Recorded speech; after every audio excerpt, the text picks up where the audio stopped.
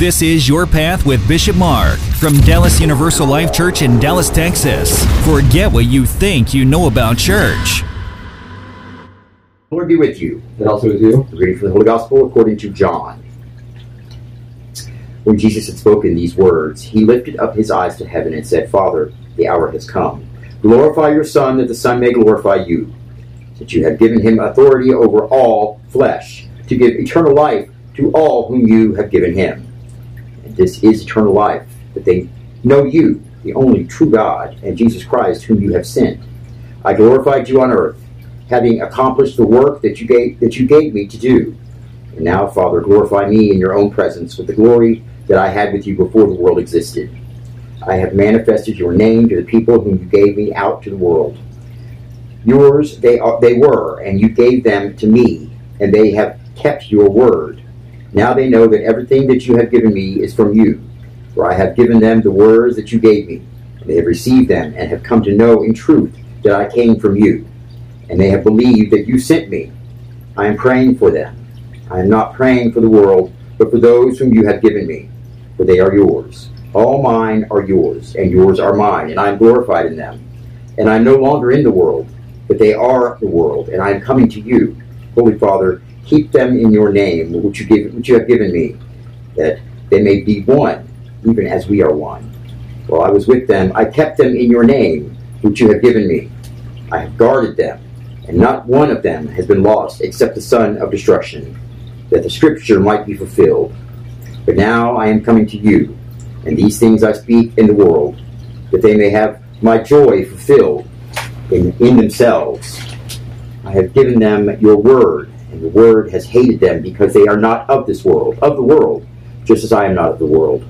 I do not ask that you take them out of the world, but that you keep them from the evil one.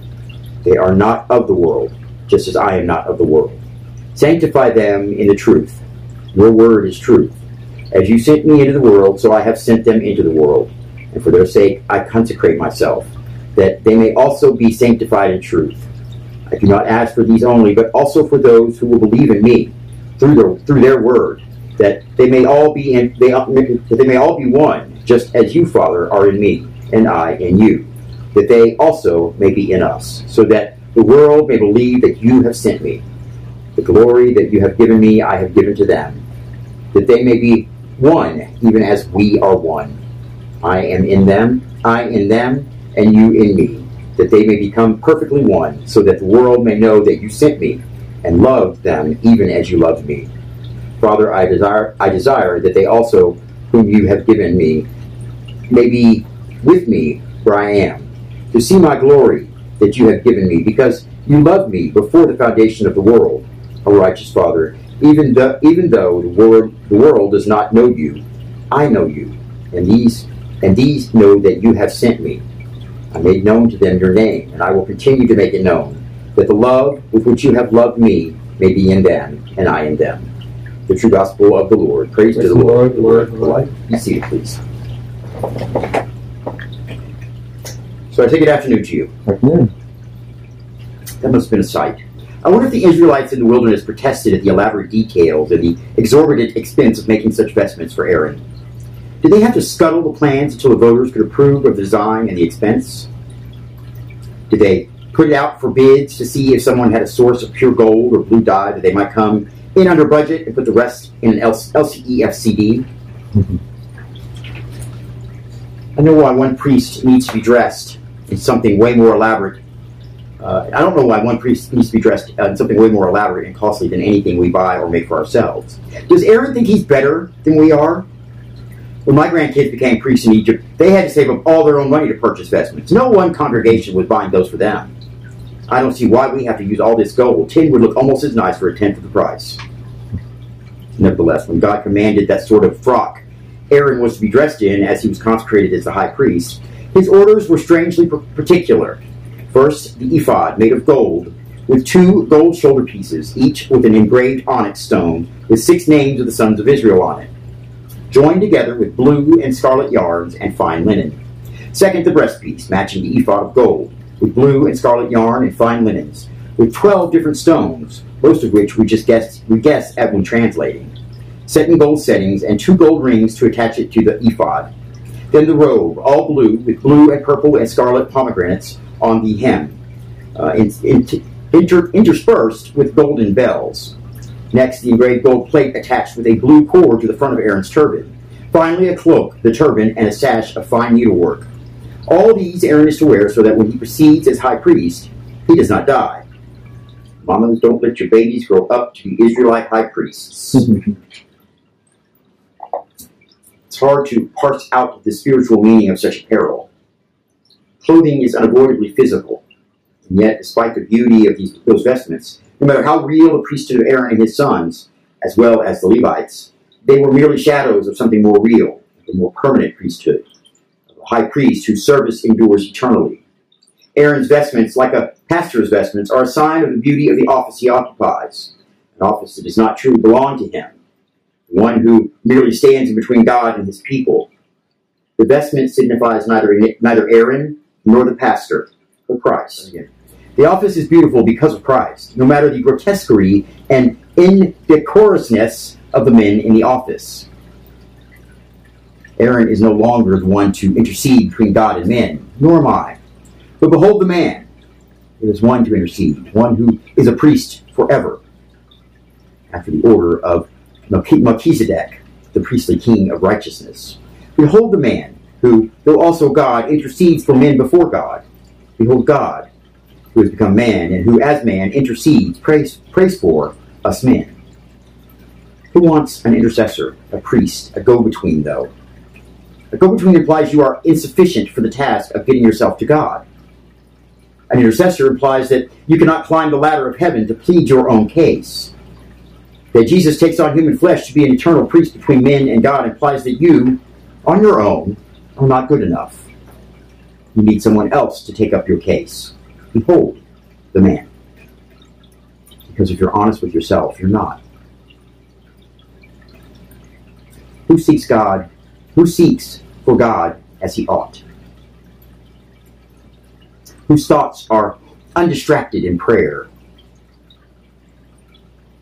Whose hatred for, let's call it annoyance with, his brother does not interfere with the orientation of his prayer? Who loves God perfectly enough to be able to approach him in prayer? Who keeps the Sabbath perfectly? Hears the word of God gladly and regularly? Who uses the name of God correctly, never letting slip an "oh my God" when things don't go according to plan, and calls upon it regularly when the Catechism prescribes prayer? Who? No one. Or at least not you. You are a sorry excuse for your own priest. So behold the man. Jesus is the perfect high priest. Sinful mankind cannot approach a holy God. We need someone to take our place, to plead our case. Behold the man. Jesus has taken your flesh. He will take up your cause before his heavenly Father. Behold the man. In Jesus, God has a voice that he can raise before the Father. He has hands he can fold in prayer. He has a head he can bow correctly and reverently. Behold the man who prays perfectly. Behold the high priest whose role is to pray for you, beloved. Behold the man who prays for you without ceasing. Jesus has hands to raise in prayer. He has eyes so that he can lift them up. He has lips that he can shape syllables. His vocal cords that can craft syllables his Father will hear.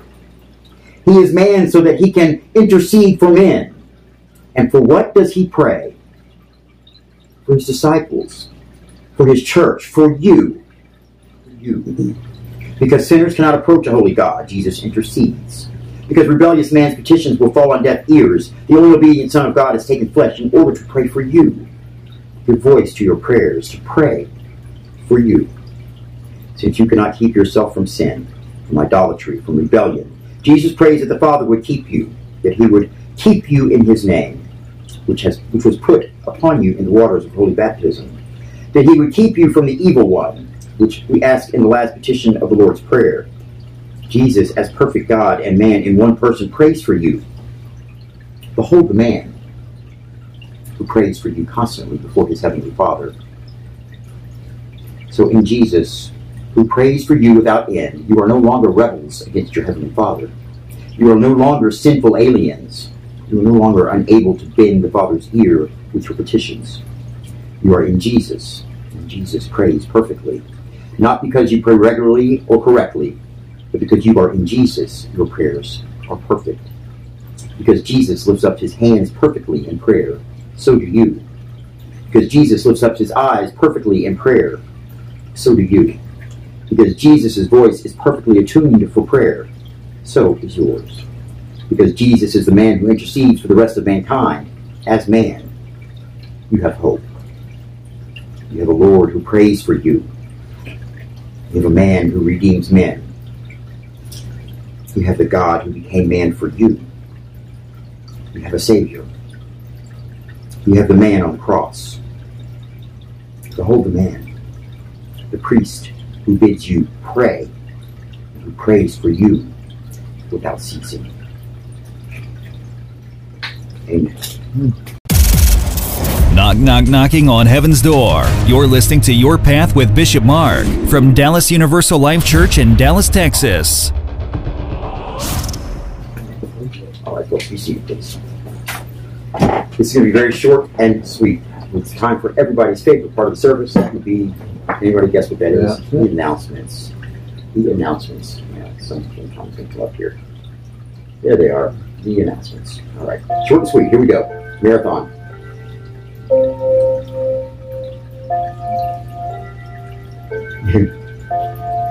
what happens when I do that? Okay. Request for prayer. Pray at DallasULC.com. Pray at DallasULC.com. It's very simple. That's an email address. You can remain anonymous, or you can give us your name. You can ask me to make your say your prayers during our regular prayers every day. We do pray every day here at Dallas Universal Life Church. Or you can ask that your prayers be added into our prayers of intercession on Sundays. It's about the entire congregation. It's pray at DallasULC.com.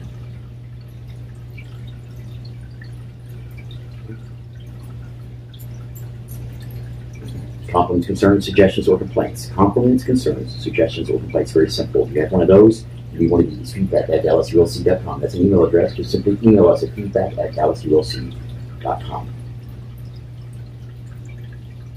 Did you know we have a podcast? We do. We have a podcast. Can you believe it? If you haven't checked out our podcast, folks, please go check it out. It is different than being here in the service. It's different than listening to us or watching us on YouTube or any other of the wonderful venues that are out there hosting our service. It's something I just feel you get more out of it. Different. It's not necessarily more, but something different out of it. It's a different point of view, I guess, different way of looking at it. Now, how do you get to our podcast? That's very simple. You go to your favorite browser and type in Your Path with Bishop Mark. That's Your Path with Bishop Mark.